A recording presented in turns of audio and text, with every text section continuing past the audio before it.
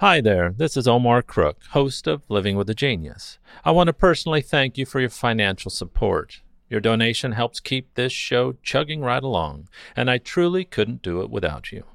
As always, thanks for listening. Be kind, do good work, and until next time.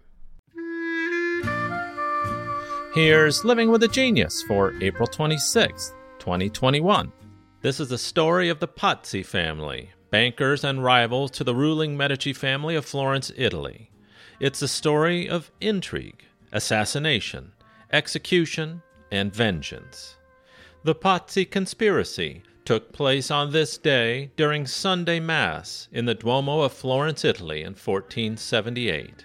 The Pazzi family was founded by Pazzo di Ranieri, the first man over the walls during the siege of Jerusalem of 1099, during the First Crusade, who returned to Florence with flints supposedly from the Holy Sepulchre, which were kept at Santi Apostoli and used on Holy Saturday to rekindle fire in the city. The first historical figure in the family was Jacopo de' Pazzi I, who was the captain of the Florentine cavalry at the Battle of Monteperti on the 4th of September of 1260, and whose hand was famously and treacherously severed by vengeful exiles, known as the Bocca degli Abati, causing the Florentine battle flag, or standard, to fall. In 1342, the Pazzi family gave up their titles of nobility so that members could be elected to public office, and their main trade during the 15th century was banking, in competition with and second only to the international banking family known as the House of Medici. The relationship between the two families became even more complicated when, in 1460, Guglielmo de' Pazzi, a childhood friend of Lorenzo de' Medici, married Bianca de' Medici, Lorenzo's sister. At the same time, however, the Medici were growing more and more powerful, and with great influence all over Italy came great enmity from competing families and institutions, including Pazzi banker and Templar Bernardo Baroncelli, and more importantly, Pope Sixtus IV and his papal bankers, the Salviati, who are most central to this story. Born Francesco della Rovere, Pope Sixtus came from a poor family in Liguria, but as Sixtus IV, he was both wealthy and extremely powerful, and upon his nomination set about giving power and wealth to his nephews of the della Rovere and Riario families.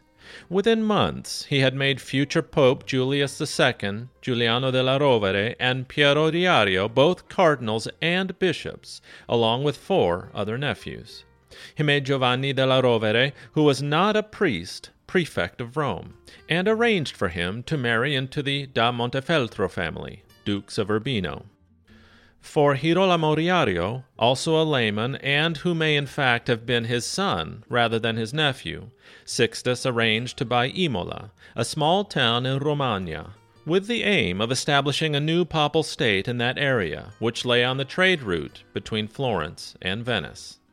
Lorenzo de' Medici had arranged in May of 1473 to buy it from Galeazzo Maria Sforza, the Duke of Milan, for 100,000 florins, but Sforza subsequently agreed to sell it instead to Sixtus for 40,000, provided that his illegitimate daughter Caterina Sforza was married to Girolamo Riario. Sforza is also a very important name to remember in this story. The Pazzi family were not the only instigators of this devious plot.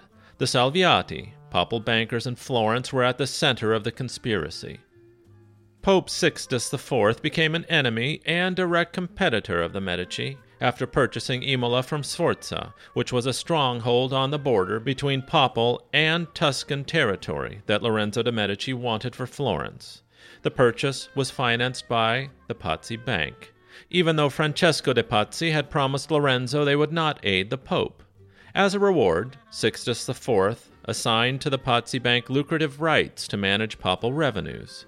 Sixtus also appointed his nephew, Girolamo Riario, as the new governor of Imola, and Francesco Salviati as Archbishop of Pisa, a city that was a former commercial rival, but now subject to Florence and the Medici. Lorenzo had refused to permit Salviati to enter Pisa because of the challenge such an ecclesiastical position offered to his own government in Florence.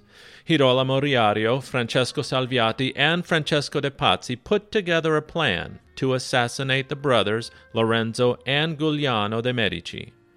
Pope Sixtus was approached for his support. He made a very carefully worded statement in which he said that in the terms of his holy office he was unable to sanction killing.